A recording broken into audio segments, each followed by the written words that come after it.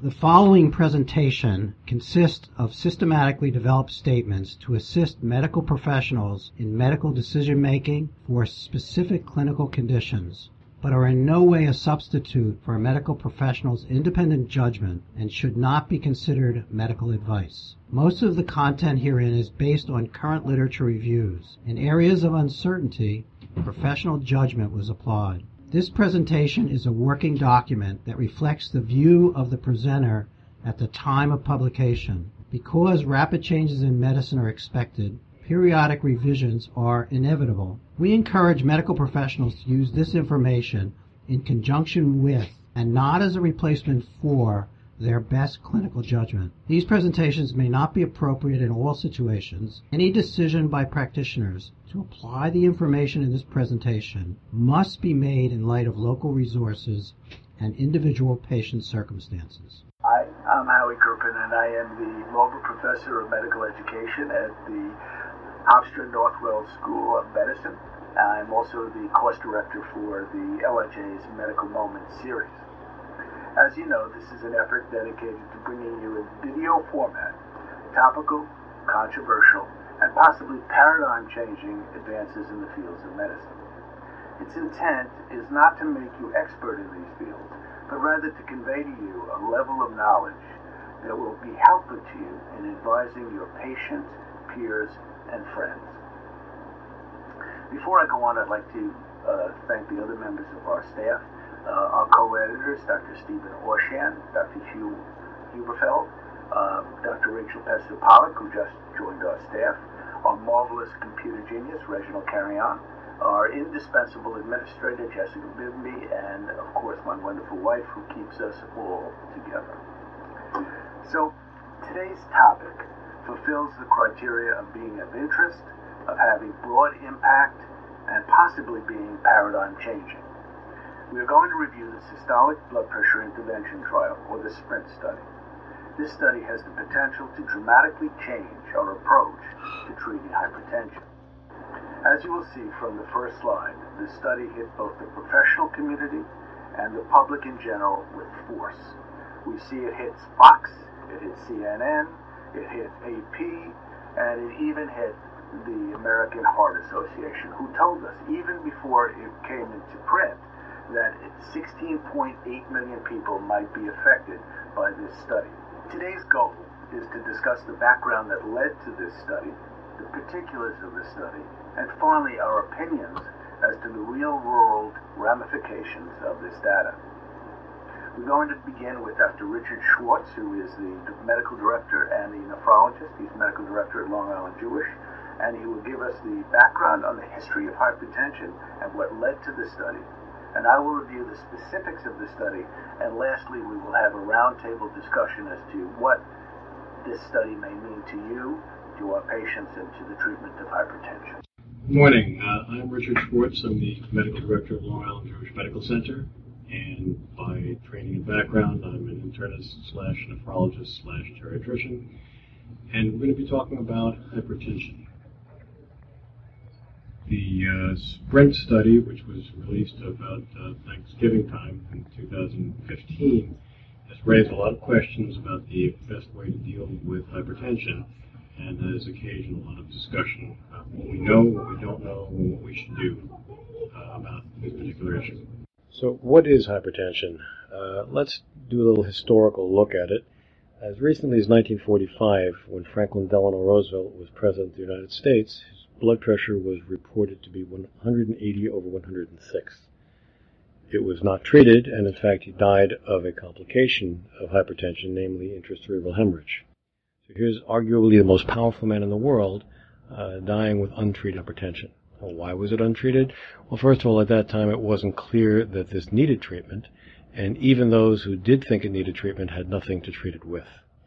It wasn't until the 1950s that hypertension began to be identifiable as a risk factor for cardiovascular disease, and in fact some of the initial data was actuarial data contributed by our friends in the insurance industry. They simply found that people whose pressures were higher than 140 over 90 on a regular basis were more inclined to die of heart attacks, strokes, and congestive heart failure, and as a result were less appealing insurance candidates.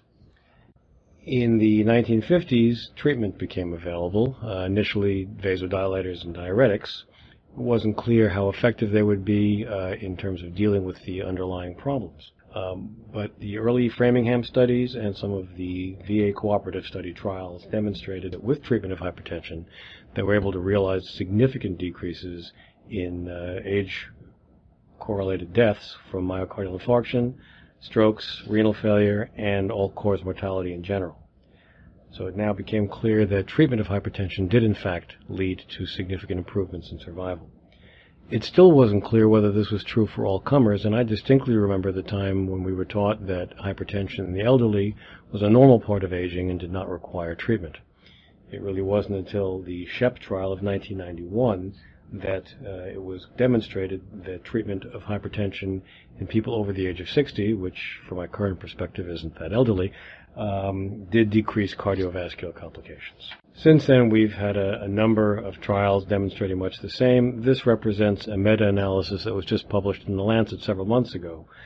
Each circle represents a different study, and over the course of years, you can see there's a pretty direct correlation between the degree with which systolic blood pressure is decreased and the diminution of cardiovascular risks and mortality.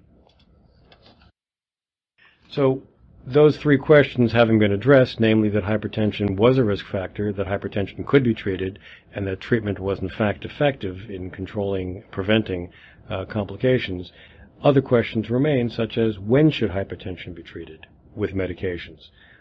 Is there a difference depending on what age the patient is? And are there specific patient populations that should be treated in specific fashions? Those questions were not yet fully answered. Take a little detour to discuss what we mean by hypertension, and let's just remind ourselves what the determinants of blood pressure are. We're talking about arterial pressure, and arterial pressure is basically contributed to by cardiac output and peripheral resistance. The cardiac output, in turn, is contributed to by the heart rate and the stroke volume, which in turn is a compilation of the pump function and the volume of the vascular components. Peripheral resistance depends on the vascular structure itself, how stiff the vessels are, and whether or not there is vasoconstriction or vasodilatation. And perturbation in any one of these areas can lead to abnormally high or abnormally low blood pressures. Now, in 1976, the Joint National Committee on Prevention, Detection, Evaluation, and Treatment of High Blood Pressure was convened to try to assemble a group of experts to summarize available data and offer consensus-based guidelines. And they assessed information that came from observational trials, randomized controlled trials, and meta-analysis. And this committee was reviewed by the National High Blood Pressure Education Program Coordinating Committee, which was a consortium of 39 organizations and federal agencies. So a lot of brain power went into these meetings. And the JNC convened first in 1976 and then reconvened every several years, and every time they met, their recommendations changed a bit. I'm going to fast forward to the JNC 7, which took place in 2003, the recommendations that many of us have lived with for a while. So they undertook to define exactly what is high blood pressure or hypertension, and much of their information was based on literature review. And at that time, they defined normal blood pressure as anything up to and including 120/80, with pre-hypertension being slightly higher than that, and then hypertension and its various stages being higher than that, as you see on this chart. Their recommendations at that time were to treat blood pressure in the so-called general population to less than 140 systolic and less than 90 diastolic. The reason I say so-called general population is I'm frankly not quite sure who that is.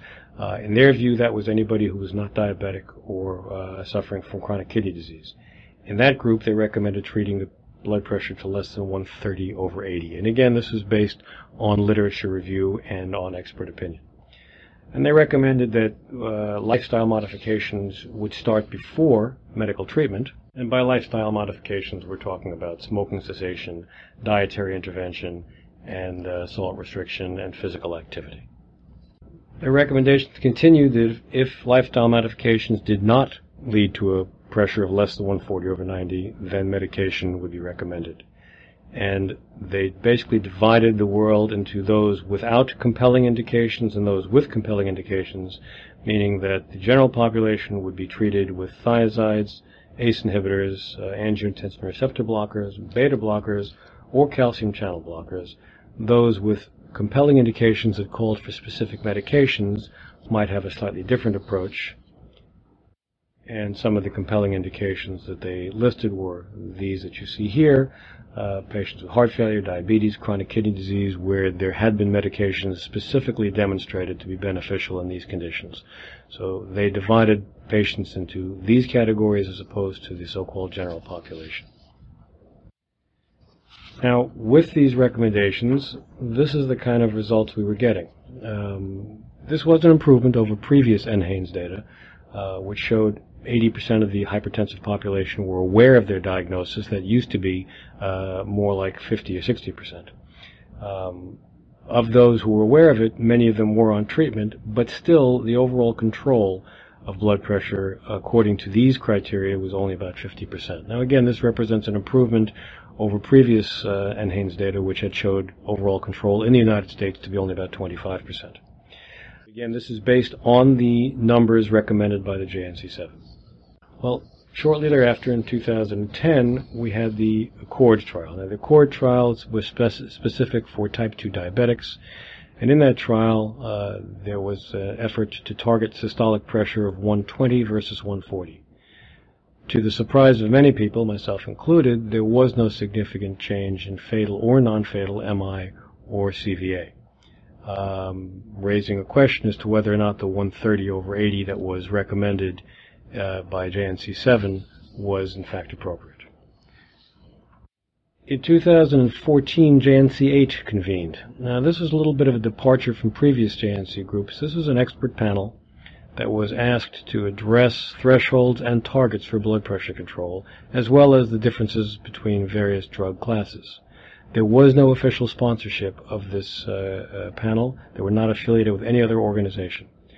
Their recommendations were going to be based not just on expert opinion, but they were going to be looking critically, ideally, at prospective randomized controlled trials. And they were going to weigh in on the strength of the evidence for every recommendation.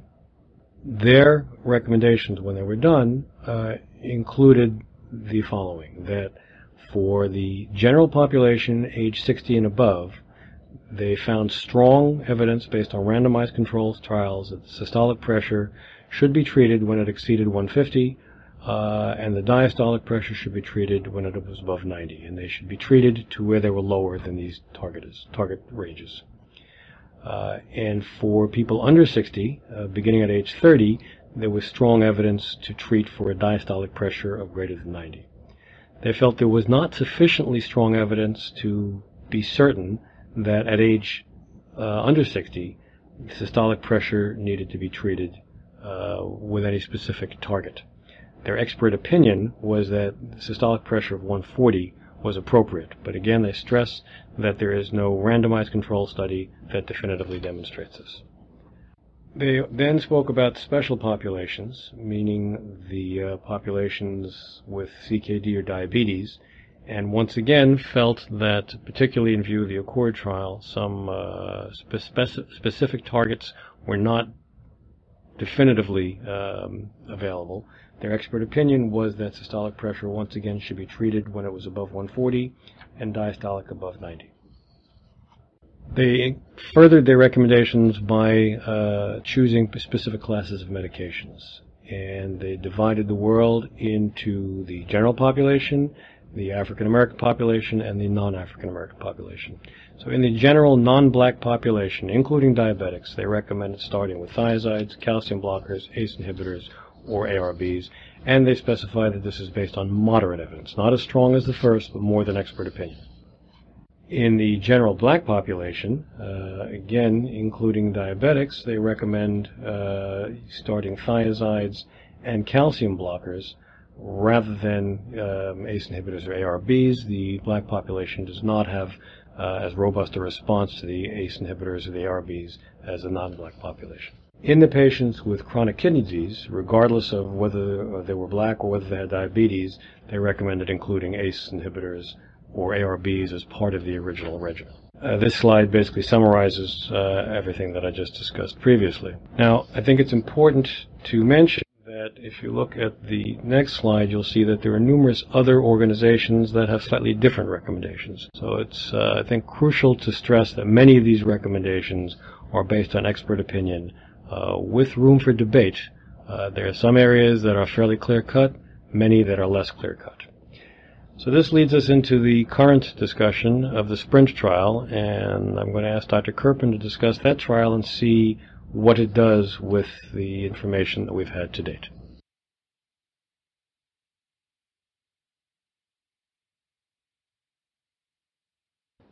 To thank Dr. Schwartz for his wonderful overview of the history of hypertension and really setting the stage for what led to the SPRINT study.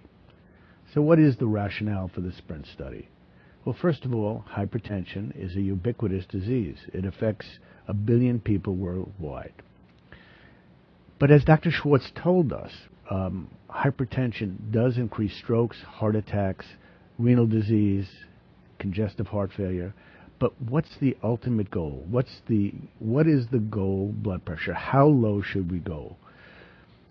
The rationale for the SPRINT study was to try to answer that question. And the authors themselves point out that the NIH stated that answering this question probably would be the most important advance in preventing the cardiovascular ramifications of hypertension. So now let's go to the next slide, and let's look at the background in terms of what caused the SPRINT authors to look at the specific individuals in their study. Well, what do we know? We know that in patients over 50, systolic hypertension is the more important parameter in predicting cardiovascular events. So they, of course, chose patients who were over 50, and they chose patients who had to look at systolic hypertension.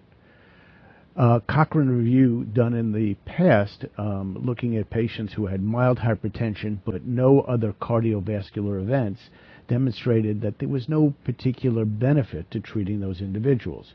So therefore, they looked at patients who had some evidence of cardiovascular disease. The action to control cardiovascular risk in diabetes, or the ACCORD study, was a very significant study that looked at diabetics and looked at target blood pressures of systolics of 140 and systolics of 120. And this study showed no particular benefit except possibly in strokes and possibly some morbidity in treating these patients to these goal blood pressures. So they eliminated diabetics.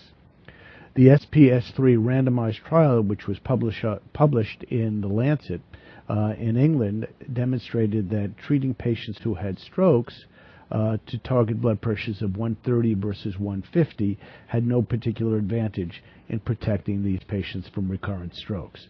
So they eliminated patients with strokes. So now let's take a closer look at who and why patients were included in the SPRINT study. So they looked at over 9,000 patients who were greater than 50 years of age with systolic blood pressures between 130 and 150, as we spoke about before. They also had to have an increased risk of cardiovascular events. Okay, once that was determined, they were randomized to standard systolic blood pressures of 140 or intensive therapy of blood pressures less than 120. Their increased risk of cardiovascular events was defined as either clinical or subclinical cardiovascular disease, that is peripheral vascular disease, a projected Framingham risk of greater than 15% over the next 10 years, chronic kidney disease, that is GFRs between 20 and 60, age greater than 75. They allowed all standard drugs and approaches to control their blood pressure, and the blood pressure was taken 3 times in a quiet room. It was used. They used an automated readings, and they took the average of 3 blood pressures. And patients were asked to be seated for at least 5 minutes. Now, what was excluded? And I think this is important. Difficult to control hypertensives were excluded. Patients with ejection fractions less than 35% were excluded. And those with standing systolic blood pressures of less than 110 millimeters at 1 minute were excluded as well. So let's look at this again in a little bit different fashion. They first looked for eligibility at 14,692 patients. 5,331 were deemed ineligible to participate.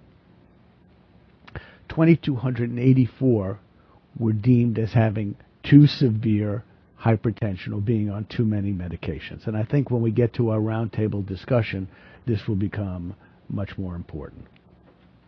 So how did they define their primary outcome? It was a composite outcome. They looked at the composite risk of MI or acute coronary syndromes, stroke, acute decompensated heart failure, or cardiovascular mortality. They had secondary outcomes which looked at GFR in patients who had compromised GFR to begin with and patients who were normal. The results were impressive. They certainly were able to separate the two populations. The mean blood pressure in the standard group was 136.2, and the mean blood pressure in the intensive therapy group was 121.1. The mean number of medications in the intensive treatment group was 2.8, and the mean number of medications in the standard group was 1.8. The distribution of the medications were the same in both groups. So they used the same kind of medications, but they did not, but they certainly had to use more in the intensive therapy group, as you might guess.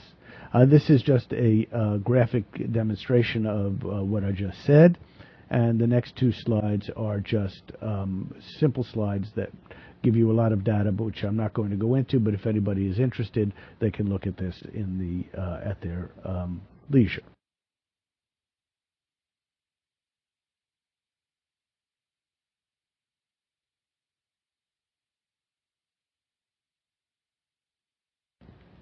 Now, in terms of actual results, there were 243 primary outcomes. That is 1.6.5% per year in the intensive group. There were 319 primary outcomes, 2.19% in the standard group. Now, that's less than 1%, but it carried a great deal of significance, and it was enough for the overseers of the study to stop the study prematurely. The all-cause mortality was lower in the intensive group.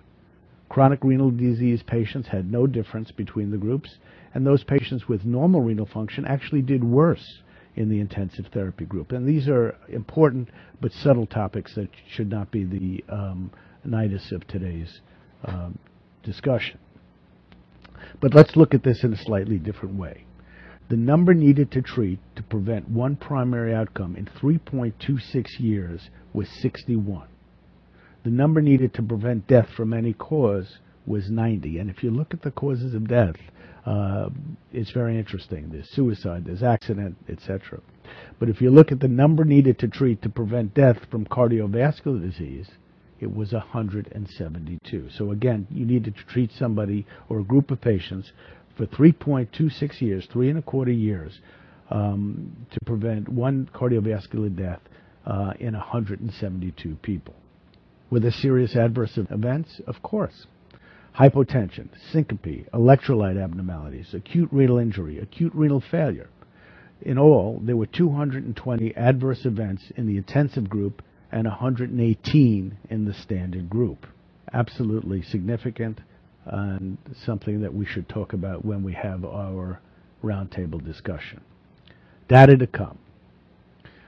They're going to look at cognitive changes. I think it's going to be difficult to do this since the study has been stopped, but I think we will realize if they can demonstrate that there are changes in cognitive behavior due to intensive therapy, that's going to make looking at this study a very different phenomena. So where are we?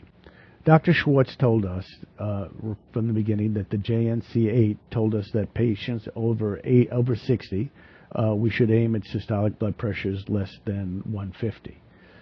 In patients, on virtually all other categories, we should be aiming for systolic blood pressures less than 140. What's going to be the impact of the SPRINT study on these recommendations? Well, that remains to be seen, but I think it's interesting that many of the people who make the recommendations were involved in the SPRINT study. So I'm looking forward to some changes in these recommendations, but I think it's very important for us as clinicians to look at this in a very different fashion, and that's what we're going to be doing in the roundtable discussion. So thank you.